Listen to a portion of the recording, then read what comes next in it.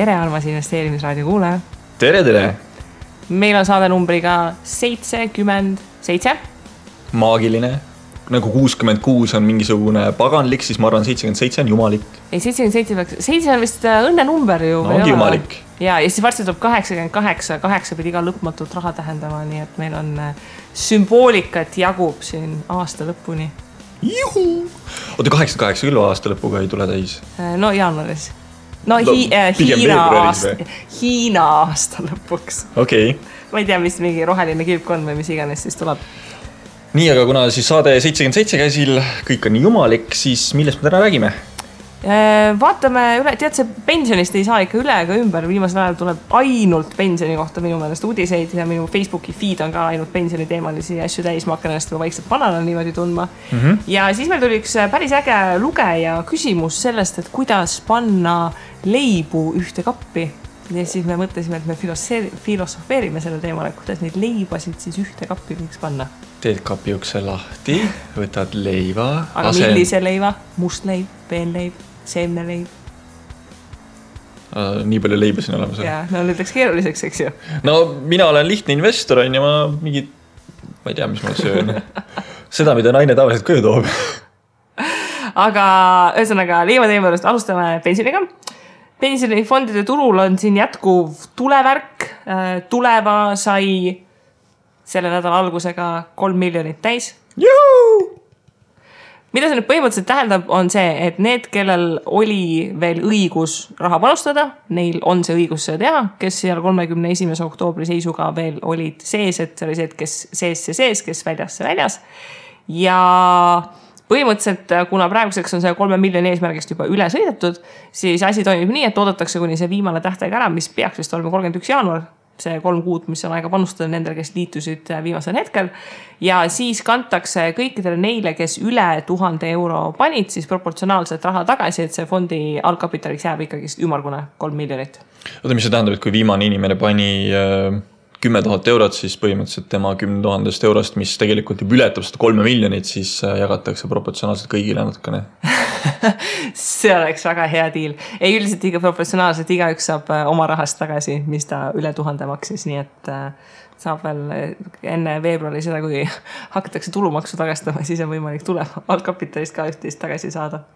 Ja teine uudis on see, et kui meil on siis Äripäev on vist kuulutanud, et meil on pensioniturul hinnasõda, kuhu siis kõigepealt läks LHV ja siis Swedbank, siis esmaspäeva hommikust tuli uudis, et ka SEB on uute passiivsete pensionifondidega turule tulemus, mis peaksid hästi-hästi odavad olema.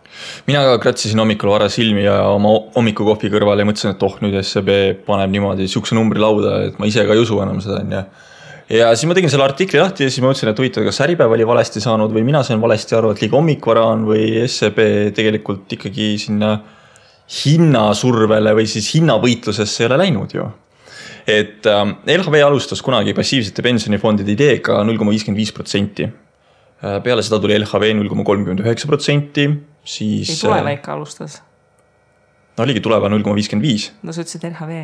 Nii, LHV oli 0,39 järgmine. Nii, ja siis tuli Swedbank 0,29. Ja nüüd kui vaatame, mida teeb SEB, siis nemad teevad 0,49. Ehk siis täiega ju kõva tulemus. No aga kas see on siis nüüd hinnasurve või hinnaralli või hinnasõda? Kas nii dramaatiliselt saab öelda? Asi on põhimõttes, et tuleb paista välja odavam kui tuleva. Aga kui tulevaga nüüd langetab mingi 45% punkti peale või siis baaspunkti peale, 0,45 peale? Siis, ma ei tea, siis SEB turundusinimesed peavad mingi hea teksti välja mõtlema, miks nemad odavamalt ei saanud. Kuigi näiteks Swed sai ja LHV sai. Okei, tegelikult meie tänane saade põhineb siis suuresti vähemalt selle artikli osas SEB pressiteatel ja SEB siis ütles, et nemad 2016. aasta suvel viisid pensioniteemalise uuringu läbi, kus siis küsitleti 1724 eraisikut vanuses siis 20 kuni 63 eluaastat ja voila, selle uuringu tulemusel siis selgus, et inimesed tahavad ka passiivset pensionifondi saada ja nemad on siis teinud selle lükke. see uuring iseenesest oli muidugi huvitavam kui see uudis, et SEB ka nüüd liitub, sellepärast, et oli juba tegelikult aru saada, et kui LHV selle lükke ära tegi, et nemad nagu tuleva järgi hakkasid tulema on ja peagi tegi Swedbank selle ära, siis no SEB ta ei oleks saanud olla see üksik hunt, kes ei oleks seda teinud ära. Nii et selle pressiteate olulisem sõnum on siiski seesama uuring, et mida nad uurisid ja mida nad teada said. Ja näiteks sellest uuringust siis selgus, et peaaegu iga teine Eesti pensionikoguja soovib enne pensionifondi valimist pidada nõu spetsialistiga. Mis see spetsialist on? Jah, minu esimene küsimus oleks ka see, et kes on see spetsialist, kellega rääkida tänasel päeval, mis tähendab seda, et meie tegelikult investeerimisnõustajate turg on problemaatiline puudulik. Olematu? Jah, selles mõttes, et kui sa lähed näiteks kaubanduskeskusesse ja seal kleitide, raamatute ja automootorite vahel sipled ringi ja vaatad, et mingi lett on püsti, kus noormehed hüppavad juurde ja pakuvad ilusad graafikuid näha, et kas seda võib investeerimisnõuks nimetada või mitte. Et sa oma otsuse teed selle põhjal, ehk siis nagu mingisugusel tasemel on investeerimisnõu Eestis olemas, aga kas see nüüd... Ja nad valivad alati nii hea graafiku, et nende fondi tootlus näeb kõige parem välja, eks ju. Ja. No eks ilmselgelt pank müüb oma toodet ja kui sa lähed ükskõik mis panga juurde, siis nemad muidugi räägivad, et nende pension on ju kõige parem. Ja eks nüüd see, mida pangad saavad rääkida, on ka päris korralikult ära reguleeritud, et kui see statistika siin olla, et mingi osa inimestest nagu tahaksid nagu ise võib-olla isegi aktiivselt oma pensionit juhtida, siis kui sa lähed panka ja küsid, et ma tahaksin erinevatest alternatiividest kuulda, siis sealt ei tule mitte midagi. Mul on täiesti meeles, ma mitu aastat tagasi rääkisin ühe pangatöötajaga, sellise suhteliselt kõrgel positsioonil oli, aga kes kirjeldas väga hästi seda, et ma küsisin, et nagu, miks te ei saa inimestele nagu mingit asjalikku nõu anda. Ja siis ta ütles ka, et need direktiivid on täpselt sellised, et pank peab kohtlema klienti kui sellist suhteliselt intelligentset kartulit. Mis asja? Et selle koha pealt, et mida ja kui palju ta võib kliendile rääkida, et eeldus peab olema, et klient ei saa tegelikult mitte millestki aru ja sa ei tohi talle kogemata midagi ohtlikku justkui soovitada. Ja siis ma nagu vaatan kõiki neid imelisi pangafonde, mida inimestele maha müüeks ja siis mul nagu tekib küsis, et nagu mis värk on, eks ju. Olgu, aga kui me siin uuringu juurde tagasi läheme, siis ligi 2/3 eelistab, et nende pensionifara investeerivad just fondijuhid, ehk siis 2/3 soovib aktiivset juhtimist saada pensionifondi halduritelt. Inimesed usuvad. Mis tegelikult tõestab ära ka selle tuleva ja meie punkti, et mitte kõik inimesed ei soovi ise passiivselt hallata oma fonde, vaid osad inimesed soovivadki seda käehoidmist saada.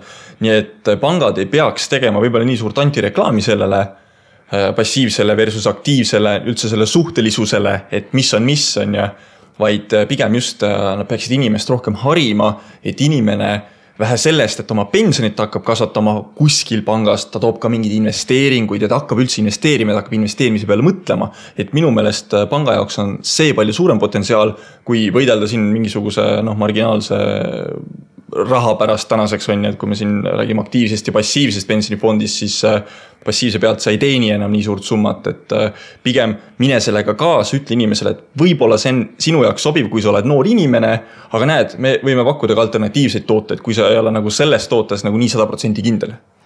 No ütleme ka, tead see turunduscase, kuidas nagu üritatakse sellest indeksi investeerimisest mingit absurdselt kehva muljet jätta, et see on nagu väga-väga keeruline, ma ei saa sellest aru ja võib-olla selle koha pealt ka, et Eestis meil on investeerimistraditsiooni nagu nii vähe ja nii lühidalt, et nagu inimesed ei saa mingitest asjadest lihtsalt nagu selline kollektiivne arusaam nagu puudub. Kui ikkagi lääneriikides nagu on jõutud väga mitmes, et see rahulik passiivne indeks investeerimine on nagu väga okei, siis Eestis siin esmaspäeva õhtu seisuga on näiteks LHV indeks pluss see 3. sammas. No mis sa arvad? Ma panen praegu puusalt, aga ma arvan 39. Jaa, väga tubli. Väga hea. Et ühesõnaga me ei räägi siin nüüd mingitest meeletustest nagu hordidest, kes vahetaksid oma seda sammast ja kui me vaatame seda LHV uut teise samba oma, siis me räägime praeguse seisuga on 330 inimest. Selle 10 korda rohkem. Et kui me nüüd räägime sellest, et Eestis meil on circa 650 000 nagu tööjärjest elanikku, eks ju, kellest siis ma arvan, et kes seal cut-off on mingi 1/3 vähemalt, kellel on võib-olla juba praeguseks rohkem, kellel on kohustuslik, eks ju, seda teist sammast koguda, siis Tegelikult siit SEB uuringust tuleb üks huvitav asi välja veel, mis tegelikult nii huvitav ei olegi. Et kõik teavad seda, aga keegi nüüd ütleb lõpuks välja ja see on see, et uuringu põhjal ei ole enam kui 40% vastajatest oma pensionivara suurusest ja valitud pensionifondist üldse mingisugust teavet. Nad ei tea, kuhu nad raha panevad. Jah, neil on olemas, nad võivad seal kontrollima minna, kui nad vaatavad, siis mingi vägev nimi. On kõik. Mingid aktsiad, mingid võlakirjad, mingid omavahelised suhted on ja nagu tühima. Ehk siis minu meelest on probleemkoht see, mida peaks hakkama Eesti riik ja mida peaksid hakkama kõik, võib-olla pangal on nagu vale seda kohustust panna, aga just meiesugused investeerimisraad, investeerimisklubilähedased kommuunid, kes siis hariksid inimest, et kuule, et ole hea nüüd, et mine vaata, mis asjaga sa seal pangas tegeletakse ja äkki on kuskil mingisugust siis ootsamatel tingimustel võimalik paremat teenust saada, et me käime poes ja vaatame, ma ei tea, võrdleme seal, mis banaani hind ühes poes on, teises poes on 10 senti soodsam, jookseme sinna, ja miks ma pensioniga seda ei tee? No eks see on keeruline. Mina olen ilmselt keskmisest rohkem ka lugenud neid erinevate fondide prospekte ja neid ülevaateid, mis seal pensionikeskuses üles laetakse. Ja tegelikult see infot on nagu megalt. Hea näide on võib-olla sellest, et LHV tegi nüüd oma uue selle 0,39 haldustasuga fondi. Nii, kui palju on sinu teada see kogu haldustasu, mis sa maksad? Oled sa seda tähele pannud kuskil? Reklaamis? Reklaamis mitte, aga kui ma nüüd eksi, siis potentsiaalne maksimaalne oli vist äkki 0,89% või? Jah, midagi 0,9, midagi sinna kanti, eks ju. Aga nüüd inimene, kes ei hängi vabal ajal LHV foorumis ja kes ei loe nagu ülipõhjalikult seda prospekti, tema vaatab, 0,39 täiega tulevärk ja see, et tegelikult seal sisemistel nendel fondidel on oma haldustasud ja ta lõpuks küündib ikkagist praktiliselt 1%-ni, see jääb tegelikult niimoodi ups 2 silma vahel, eks ju. Et praegu selle hinnasõjaga on samamoodi, et jah, väga ilus ja kõlav on, eks ju, et see on nagu see, mida me pank endale võtab, aga tegelikult on, teoorias on hetkel selline võimalus, et sa teed näiteks üliodava, sa teed mingi 0,19 haldustasuga fondi ja siis sa ise vaatad, et sul oleks tehtud mingi väga kõrge haldustasuga aktiivne fond, kuhu siis seda raha investeerida, eks ju. Ja esmapilgul justkui vaatab, et tasud on täiega väiksed, kui sa nüüd hakkad kokku lugema, eks ju, siis summa summarum on nad väga-väga suured. Jokk. Et ühesõnaga seda läbipaistvat infot on ikkagist väga-väga raske leida ja kogu selle tuleva trummi tagumise juures ka. Minu meelest seda infot ei ole kuskilt välja ilmunud, et kui palju me oleme kollektiivselt siis ajalooliselt maksnud selle halduse eest. Et see info võiks ju kuskil kellelgi olemas olla. Tulevadegi arvutusi, et hinnanguline 600 milli. Mis on kaotatud põhimõtteliselt, aga seal on see palju on turukaotus, kui palju on see, et sa oled aktiivselt kuskilt midagi ära maksnud, eks ju. Et ometigi keegi ju seda teab, et kuidas 14 aastat võiks ju see info kuskilt välja lekkida. Aga mis siis, kui keegi tõesti ei teagi? Siis on seda hullem, kui kurat me sellise süsteemi üles ehitasime, et mitte keegi ei teagi, et me mingid miljoneid kuskil korstnasse kirjutame. Selge on see, et 2002 pandi alus siis ikkagi mingisugusele pensionikogumise süsteemile, sest saadi aru, et selline 4 täiskasvanud inimest, kes siis töötavad ühe pensionäri nimel, mingi hetk taandub on ja 2 täiskasvanud inimest ühe pensionäri nimel töötama. Tänaseks on olukord varsti juba käes või ongi juba käes, me ei tea seda täpselt on ja. Et me üldse kogume, see on nagu hea, aga meil on 14 aastat ajalugu nüüd selja taga järsku oleks nagu kogu see pensionisüsteemide ülevaatamine mõistlik, et mida teha, kuidas teha. Ja siin mul tuleb kohe meelde ka see, et Swedbank vist tegi nagu väga huvitava ja tegelikult ägeda sammu, et nemad hakkasid metsakinnistutesse vist investeerima läbi mingisuguse fondi. Et me hakkame lõpuks jõudma sinna punkti, kus meie pension ei pea koosnema vaid mingisugusest Apple'i aktsiast, mis on 10 erinevast fondist kokku võetud, sellepärast need indeksid on ju väga suurte ettevõtete poole kaldu, kuidas kui ettevõtetel läheb hästi, siis läheb ka meie indeksil hästi on ja aktiivse juhtimise korral loomulikult me võime sealt leida üldse mingid müstilisi, ma ei tea, Läti võlakirju või Rumeenia võlakirju, millel on niisugune 1% intressimäär, mis tekitab ka küsimusi, et kas see on just päris hea tootlus või ei ole päris hea tootlus. Et aga mis sa teed? Täna on restarti vaja sellele süsteemile, aga mul on hea meel, et ta vähemalt on toiminud ja ta on vähemalt sellisel kujul olemas meil. Ja, aga ütleme, kui mina neid uudiseid ja pressiteateid loen, siis see ikkagist, kui süüdimatult selgitatakse, et tegelikult ikka nõudlust ei ole lihtsalt enne olnud ja sellepärast me pole teinud. no kuulge, sorry, seda indeksi investeerimise trummi on juba meil investeerimiskogukonnas ikka väga mitu aastat nagu taotud ja Äripäevas neid artikleid on aastate jooksul olnud ja no see ei ole nagu uus ja revolutsiooniline idee, et noh, selles suhtes, et no ma saan aru, et see on nagu naiivne oodata, et keegi kuskilt millegi eest nagu vastutust võtab, eks ju. Aga noh, mulle meeldis kasvõi, kui keegi rahandusminister nagu konstateeriks fakti, et noh, tegelikult läks nagu veits kehvasti ja noh, nüüd me üritame parandada, et noh, selle koha pealt ega riigi mõistes on see ka ju päris nagu kahjulik, kui selle asemel, et inimestel oleks praegu palju rohkem raha pensioniks, on neil nagu palju vähem raha pensioniks. Jaa, aga see ongi mitte üldse meie, vaid kõikide poliitikute probleem, et me vaatame lühiajaliselt. Ja see, et kas nüüd on hästi valvasti läinud on ja seda inimest, kes täna töötab, võib-olla 5 aasta pärast nii huvitaja, sellepärast, et ta ei ole seal. Et tal ei ole seda pikaajalist vaadet ja riigi poolt ei ole ka seda pikaajalist vaadet, et küsimus ongi see, et kuidas me saame nagu vaate pikaajaliseks, et meie kõik poliitilised otsused on just pikaajalisest vaatest tulenevad, mitte see, et nii, mina saan nüüd võimule, nüüd ma teen mingisugune 0,4 panen meile kütusele mingi aktsiisi juurde või siis kaotan ära kütuseaktsiisi, aga ma hakkan mingit suhkurt maksustama. Et kus sa tuled siukse idee peale? Jälle mingit analüüsi lugenud, aga kas sa Laferi kõverast oled midagi kuulnud või? Et mul tekib nagu selliste maksude peale siuke küsimus või mingi automaks. Et paneme nüüd automaksu juurde, sest kõikidel rikastel riikid on. Kui me oleksime nii rikkad, siis miks me käime siiamaani taaratel korjamas tänava pealt? No ma ei tea, seda tehakse vist rikastes riikides ka. No aga loogika on see, et proovime kuidagi nagu seda majandust edendada, mitte nagu inimest kuidagi karistada. Ja samamoodi nagu pensionifondidega, et meil vaade on nii lühikene, et miks me jätkuvalt karistame, tulema on täna tulnud on ja inimesed kuskilt põhimõtteliselt võime öelda riigiaparaadi jaoks mehed metsast on tulnud, ütlen, et nii see asi nii päris ei sobi, keerame asja natuke ümber ja nemad on tulemusi saavutanud, see on hea. Aga kui tulevad, poleks tulnud, kui need 22 toredat inimest, kes siis tuleva algasutajad olid, the originals, kui neid ei oleks olnud, siis täna ma arvan, et me sööksime 2 suupoolega seda mõnusat aktiivse pensionifondimise putru. 1,6% haldust aastas. Ja kukub siuke marginaalne 1,57 peale näiteks, sest rohkem lihtsalt ei ole võimalik alla poole tulla. Muidugi ei ole. Nõudlust ei ole ju. Konkurentsi ei ole. Kuule, aga ma nüüd tõmbasin ennast nii käima ära, et ma tahan korra sellest poliitikast ja pensioni teemast teemale minna, et vaatame selle kuulaja küsimuse üle. Jaa. Kirjutas meile Silver. Tšau. Jah, tšau Silver. Ja Silveril oli selline hästi huvitav küsimus. Tekkis üks küsimus säästmise osas ja siis mõtlesin kogenenumatelt küsida. Me oleme väga meelitatud. Nimelt, elukaaslasega järgmise sammu astumiseks oleks vaja koos ühine eelarve teha. Probleemiks on aga hetkel, kuhu see paigutada. Kingakarpi ei taha koguda, mõistlik oleks, et mõlemal on kaart, mida saab ühiste kulutuste korral kasutada.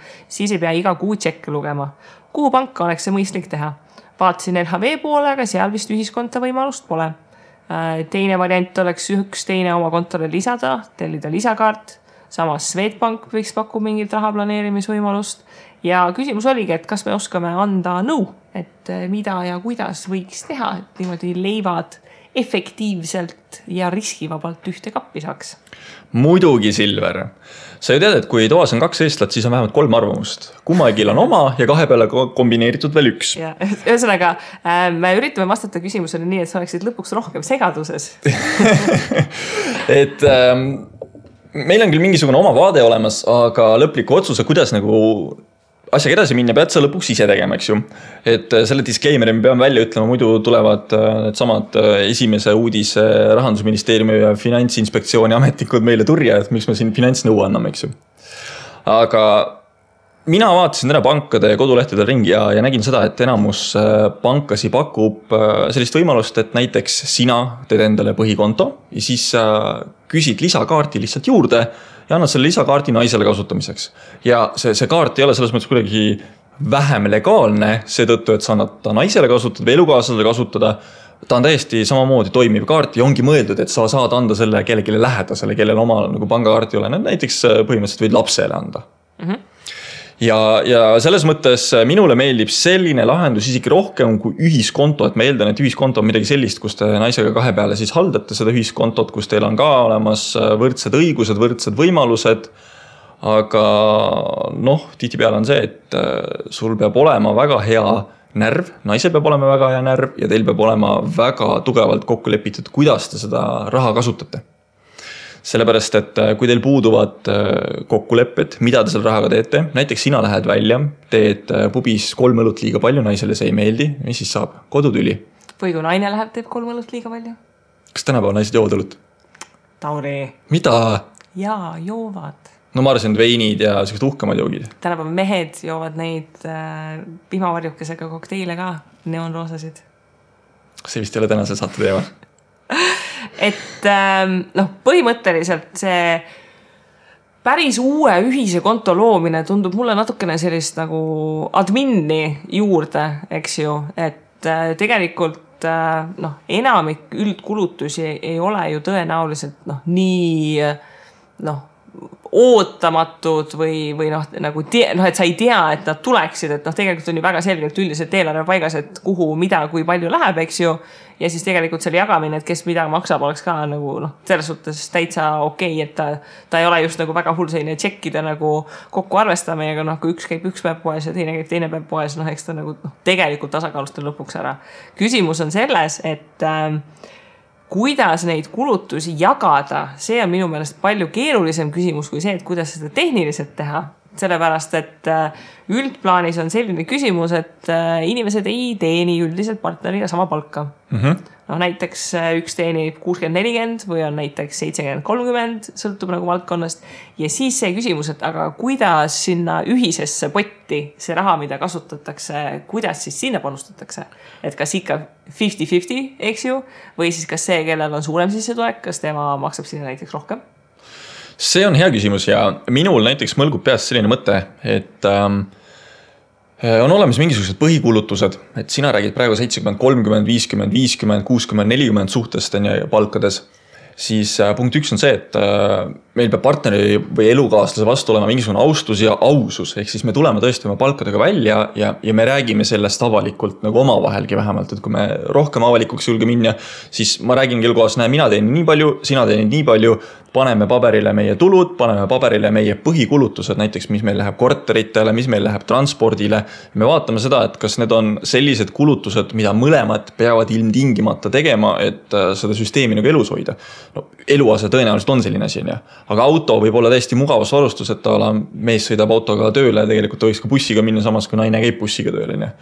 Et mina teeks väga lihtsalt see, et eluase, mis on meie ühine kulu, me vastavalt palgale proportsionaalselt maksame. Mees teenib 70%, naine 30% või siis vastupidi, naine teenib 70% ja mees 30%, siis vastavalt sellele me jaotame ka meie üüri, kommunaalid ja kõik lisanduvad kulud, ka internet näiteks, kui me kasutame kodus. Mina kunagi, kui ma hakkasin oma mehega üldiselt kulusid rohkem jagama, siis meie tegime just sellist proportsionaalset jagamist, et selles suhtes niikuinii sellel poolel, kes rohkem teenib, talle niikuinii raha rohkem kätte, eks ju. Ja see tekitaks ka probleeme, et kui see, kellel on vähem sissetulekut, kui tema nagu enda kulutused kõik enda raha ühisesse potti paneb, eks ju, ja siis nagu ainult ühel poolel jääb raha kätte, siis hakkavad selles suhtes probleemid tekkima. Aga need ühiste kulutuste koha pealt tasub ka nagu natukene mõelda. Näiteks üks näide, mida ma olen päris palju kuulnud, on see, et näiteks oletame, et kolitakse kokku elama ja kolitakse kokku elama korterisse, mis on ühe poole oma. Näiteks, et ühel poolel on kodulaen võetud, eks ju, ja teine nagu kolib sinna sisse. Ja siis hakkavad tekkima sellised huvitavad filosoofilised küsimused, eks ju. Et kui te just kui laenumakse maksate näiteks 50-50, eks ju, siis tegelikult ühele poolele jääb see equity, see korteri omamine alles. Kui lahku minna, siis teine pool on lihtsalt maksnud tühja üüri, eks ju. Et seal hakkavad sellised filosoofilised küsimused tegelema, et mis on sellised kulutused, mis nagu tulevikku kanduvad edasi ja mis on sellised asjad, mis ei kandu edasi, eks ju. No mina võtsin praegu eelduseks, et näiteks ühte sellist kodu ei ole kellegi olemas, alati võite ju minna ja kolida kuskile mujale ka ja siis koos osta selle korteri, aga see on siuke nagu võib-olla järgmine samm on, et võtame kõigepealt selle, et saite kokku ja hakkasite planeerima, siis minu loogika oli see, et põhikulutused pange vastavalt oma sissetulekutele, balansseerige ära. Nii, nüüd on loomulikult on see, et näiteks kui siin oligi see, et üks tahab autoga sõita tööle, tal ei ole seda vaja, siis on selge, et see auto on suures osas ikkagi nagu tema kulu või tema lõbu, et las siis see osapool maksab selle auto eest ise. Kui te kasutate koos seda, siis loomulikult te peate hakkama võtma, et mis see balanss enam-vähem võiks olla, et ta oleks võrdne, et kui te sõidategi koos, siis panete samamoodi näiteks palga järgi, see on väga võimalik, on ju. Et me ei saa kõike ajada nagu sendi pealt väga täpseks.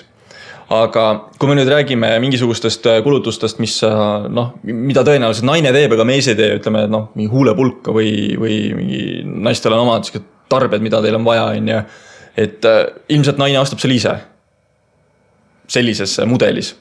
Või mehel on mingisugune, ma ei tea, ostab mingid jalanud endale, siis ilmselt ikka mees ostab ise endale, mitte et ta läheb poes naise juurde, et kuule, et ole hea, osta mulle jalanud. Et seda mina näen, mis on nagu isiklikuks tarbimiseks, seda on võib-olla pigem igaüks vaatab siis ise, teab, mis ta oma vabarahaga teeb. Ja siis tuleb loomulikult see söögikoht ja muud sellised jooksvad kulutused, šampoonid ja asjad, et mina näen ette, et nüüd see sama pangakonto tulebki siin väga nagu kasulikult appi, et me lepime kokku, et nii, et okei, et meie kulutused on näiteks 400 eurot kõikide asjade peale ja nüüd teeme võrdselt. Et sina paned 200, mina panen 200, sellepärast, et me sööme võrdselt, on ju. Et kui korter on see koht, kus me nagu balansseerime oma osakaaludega välja selle palga erinevuse, siis see teine osa nagu loob selle võrdsust mingis mõttes nagu tagasi. Ja ma arvan, et see süsteem võiks niimoodi toimida. Kui sa oled loomulikult väga suure palgaga ja see palkade suhe on, ma ei tea, 80-20, siis ilmselt sellist küsimust ei tekigi, siis lihtsalt see 80 osakaaluga palgateenija tõenäoliselt on märksa lahkem juba oma olemuselt. Kuigi võib ka olla vastupidiseid näited. Ja, et miks sa teist üleval pead, eks?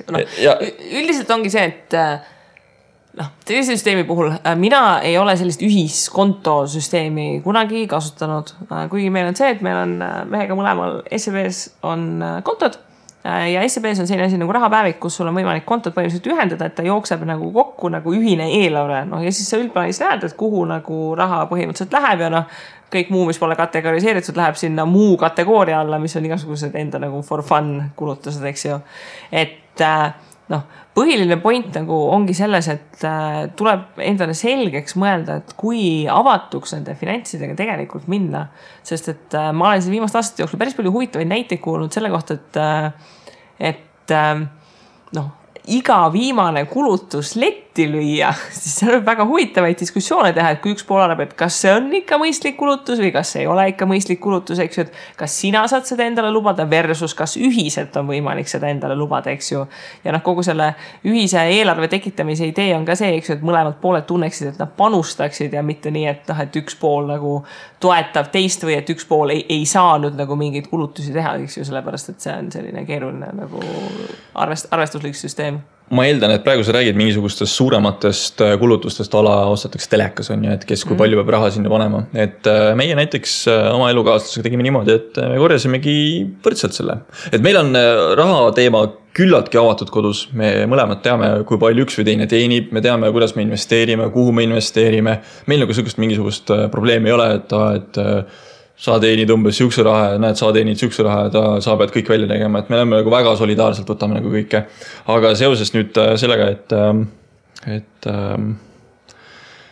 üks järgmine ilmakodanik on vahepeal siinunud maailma, siis me oleme otsustanud, et me tulevikus ilmselt siin jaanuarikuus hakkame siis kasutama täpselt seda samat lahendust, et teeme ühe pangakonto, sinna peale kanname iga kuu mingisuguse teatud summa, mõlemad, ja vastavalt sellele üritame siis hoida oma eelarvet nagu tasakaalus, et kui me enam-vähem oleme siiamaani, mina olen jälginud circa 3 aastat oma eelarvet väga, väga pingsalt.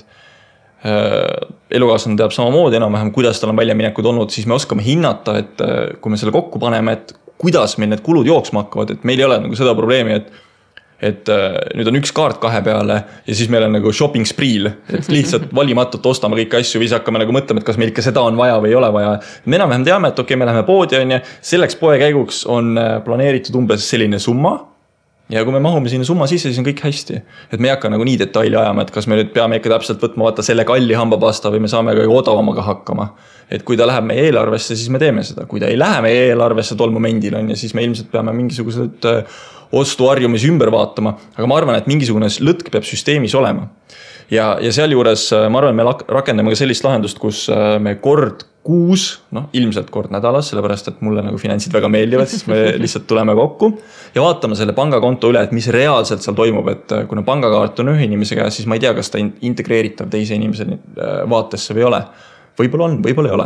Sa oled ikka nagu mingi 5 korda põhjalikum kui mina. Ühesõnaga, minu võib-olla eelarvestamise tipphetked jäävad nüüdseks umbes 5 aasta tagusesse aega, siis kui ma olin värskelt Tallinnasse kolinud ja siis kui ma olin värskelt õpetajana tööle läinud ja siis oli reaalselt nagu vaja ikkagist nagu iga senti põhimõtteliselt jälgida, eks ju, et kuhu ta läks lihtsalt praktilistel kaalutlustel, siis noh, eks sellega on ka nii, et mida rohkem nagu sul võib-olla lõtku tekib, siis noh, sellised väga nagu mingid väiksed detailid enam ei ole nagu üldplaanis olulised. Aga no sellised filosoofilised kokkulepped, et noh, et igaüks noh, üldplaanis mingid kodukulutused on enam-vähem nagu noh, ära jaotatud, kes mida maksab, nii et see tasakaal enam-vähem võrdne on. Aga noh, siis kui igaüks nagu endale tahab midagi osta, et noh, siis ei ole nii, et kui sa tahad endale nagu 20 euro eest nagu midagi osta, et siis sa pead nagu teist poolt nagu raporteerima, et ma nüüd ostan midagi, eks ju, et noh, et see piir on ikka nagu noh, suurusjärgu võrra nagu kõrgemal, et noh, et reaalselt seda oleks nagu tunnetada, et noh, 500 euri nagu kuskile niisama kulutada, et noh, seda vast nagu ilmselt märkaks. Aga no see on kõik üldplaanis selline läbirääkimise koht just selle koha pealt, et tuleb arvestada, et inimesed tulevad väga erinevatest taustadest ja nende mõtlemine rahast on nagu väga-väga erinev ja ka sellest suhtes eelarvestamisest, et mõni inimene ongi see, et jaa, et ma korra nädalas nagu istungi maha ja vaatan kõik, mis seal nagu panga väljavõttel on olemas, eks ju, noh, mina olen selline inimene, kes praeguseks vaatab nagu kuu lõpus korra põhimõtteliselt sinna SEB rahapäevikusse, et kuidas meil nagu seal mingite ennustavate summadega on läinud, kui palju me millest oleme üle sõitnud või alla sõitnud, eks ju, et seal peab igaüks nagu sellise oma lahenduse, mis mõlema sellist õiglustunnet rahuldab põhimõtteliselt kätte saama. Sinu puhul on see hea, et sa saad kasutada SEB rahapäevikut, aga mina näiteks SEB panka oma igapäevastes arveldustes ei kasuta ja minu jaoks on selles mõttes keeruline, et ma pean oma tulemused kandma küllaltki manuaalselt, näiteks Google Docsi. Mul on oma eelarve blankett loodud, ta on küll suur töö, aga teiselt, kui ma kannan sisse neid numbreid oma kulukategooriatesse, siis ma endale esitan küsimus, et kas see ost oli üldse mõistlik, kas see oli praktiline, kas ma saan midagi parandada, et võib-olla elada natukene kvaliteetsemalt, et mõtlen, et minu tarbimisharjumused on nagu selles mõttes väga palju muutunud, kui enda jaoks mõtestasid lahti, et sa nägid seda eelarvet, et okei, mingi krõpsud ja mingid kokad ilmselt jälle ja siin on võib-olla mingisugune õlu olnud ja oota, siis on süüa ka veel tahtnud saada, ma olen kuskil mingisuguses purksiputkas veel käinud ja sa vaatad neid kulusid numbreid, mõtled, et natuke palju vist on läinud. Ja oledki võib-olla tervislikumalt sööma hakanud, mis tähendab seda, et su kogused on palju suuremad, kui sa ostad ikkagi kilo kartulit ja kilo soola ja siis sa võid seda kartulikrõpsu omale teha kilode viis, eks ju. Et see tuleb ka märka sootsam, aga no see ei tähenda seda, et ma kodus kartulikrõpse teen. Tauri läheb pärast saadet praegu koju eest, ta võtab riivi kätte ja siis ta hakkab kartuliviilakaid tegema. Et lihtsalt see on üks koht, mis tegelikult eelarvet küllaltki pingestab, kui tõepoolest ütled, et inimesed tulevad täiesti erinevatest taustadest ja täiesti erinevad saavad asjadest aru, et üks ostabki krõpsu ja teine on nagu väga selline, teeb ilusti nagu, ma ei tea, kartuliputru kastmega, et sööb nagu hästi, siis seal kohas võib probleem tekkida, mis tähendabki seda, et meil peab olema oma partneri vastu küllaltki palju austust ja me loodame seda austust ka tagasi saada ja kõige lihtsam on tagada seda, et kui me oleme väga erinevatest taustadest pärit, siis me kirjutame nii-öelda, päris mitte lepingu raames, aga me kirjutame mingid punktid üle, et kuidas me käitume, et ei oleks seda, et me aasta alguses lepime midagi kokku ja siis aasta lõpus on jälle puderekapsad. Ja ma tahaksin selles suhtes Silverit väga tegelikult kiita selle küsimuse eest, sest et taaskord ma olen siin viimase aja jooksul päris palju huvitavaid lugusid kuulnud. Eestis on väga palju peresid, kus on näiteks ka see, et üks pool ei tea, kui palju teine pool teenib. Ja noh, mingid kulutused ongi joostes siit ja sealt nagu makstakse ja noh, siis on väga lihtne tegelikult tekkima selline olukord, kus üks inimene panustab noh, natukene ebaõiglaselt palju ja teine natukene ebaõiglaselt vähe ja noh, siis kunagi, kui lahku on vaja minna, noh, siis tuleb igasugust nagu paksu verd sealt välja, eks ju, et Eestis sellist asja ei ole, aga veits rohkem religioossetes maades on näiteks enne abielu on, noh, sa käid seal oma selle preestri pühamehega, kelle iganes rääkimas ja üks teemadest, mida tõstatatakse, on ka see, et kuidas te oma ühises peres hakkate finantse juhtima. Ja see on selline asi, mida ma arvan, et enamik inimesi juba sujuvalt on juba suhtesse jõudnud ja võib-olla väga pikalt nagu koos olnud ja siis üks hetk, nagu kui seda vestlust hakata ette võtma ja siis sealt võib nagu päris palju tegelikult üllatusi välja tulla. Aga noh, kui sa arvestad, et ideaalis sa ehitad üles elu selle inimesega järgmiseks 50+ aastaks, noh, siis oleks mõistlik, et ta oleks ka nagu finantsiliselt suhteliselt stabiilne. Kas sa tõesti arvad, et kui Eesti Vabariik ei suuda mõelda üle 5 aastat, siis ka Eesti inimesed, kes on suhtes, mõtlevad väga üle 5 aastale, et pigem on siiski tendents sinna poole, kus võib-olla regioossetes riikides on see asi võib-olla selline pikamaajalisem, aga... Kusjuures on hullult kummaline, et miks seal on pikaajaliselt, et seal on tegelikult vaata sellist palju rohkem sellist kogukonna tunnet ja kokkuhoidmise kohta, eks ju, et isegi kui midagi läheb valesti, siis su perekond aitab, eks ju. Eestis tegelikult, kui sa ikka mingi korraliku sämbrisse satud, siis on ikka nagu veits siis on nagu veits jama, et tegelikult seda enam tuleks nagu tegeleda sellega, et ennast nagu kaitsta ja need asjad oleksid nagu selgeks räägitud ja et olekski visioon, et kui sinna suhtesse, kus need leivad on ühte kappi pandud, hakkab ka nagu lapsi juurde tekkima, et kuidas, see on taaskord väga-väga suur kuluartikkel, kus ka nagu tuleb välja mõelda, et kes mida ja mis mahus maksab. Kui hakkab juba lasteni asi jõudma, siis peavad olema asjad paigas, siis enam ei saa niimoodi lullile lüüa. Ehk siis selleks momendiks kõik naised peavad olema meestel võtnud nööbi 6 nööbist kinni ja tegema peapesu üle, sellepärast, et ikkagi jätkuvalt on tendents see, et kui keegi jääb vallasvanemaks, siis üldiselt ema on see, kes lapse eest rohkem vaatab. See tähendab seda, et naisel on riskid kõrgemad ja naine peab olema väga tugev selle eest seisma, et see asi juba algusest peale ei jookseks valesti, et kui mees harjubki, et näed, ma ei tea, sina oled oma rahakoti peal, mina oma rahakoti peal ja laps, ma ei tea, sööb kuskil leivaporu laua pealt, on ju. Et see ei ole ka päris õige. Et me peame piiri paika panema küllaltki alguses ja küllaltki vara ja selles mõttes ka ma ütlen, et väga hea Silver, et sa oled vähemalt mõtlema hakanud selle peale, et nii peabki kõik mehed, kõik naised peaksid selle peale mõtlema, et kuidas koos finantsiliselt, kuidas nagu ühiskonnana finantsiliselt toimida ja kuidas nagu mikroühiskonnana ehk siis leibkonnas finantsiliselt toimida, et see ei saa olla päris anarhia. Ja kes nüüd tundis, et ta enda partneriga pole tükk aega finantsi läbi rääkinud. Kõrvad tuliseks. Ei, siis on võimalus valmistada emmal-kummal poolel romantiline õhtusöök ja siis öelda oma kaaslasele, et kallis, ma tahaksin täna õhtul sinuga rahast rääkida. Kui läbi kukkunud see oleks? Ei, hästi tuleb huumoriga võtta. Ühesõnaga, kes katsetab, võib meile kirjutada, kuidas läks. Veel igaks juhuks mitte, sellepärast, et minu meelest, kui ma nüüd ei eksi, siis statistika oli selline, et kõige rohkem lahkuminekuid toimub jõulude eel ja valentinipäeval, et need 2 aega on täpselt kohe-kohe tulemas, et ärge veel katsetage. Ei, katsetage just ära, siis on jõuluks sotid selged vaata. Jah, aga kus siis kinki saab? Jõuluvana toob, Tauri.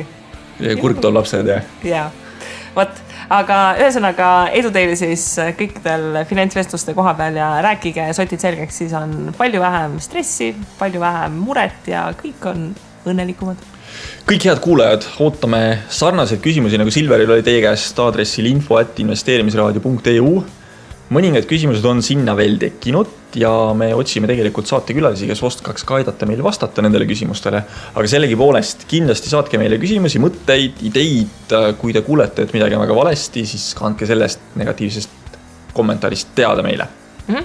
Aga meil on enne aasta lõppu veel mõned väga huvitavad saated plaanis, nii et järgmine nädal näeme, kuuleme. Ja. Tšau. Tšau.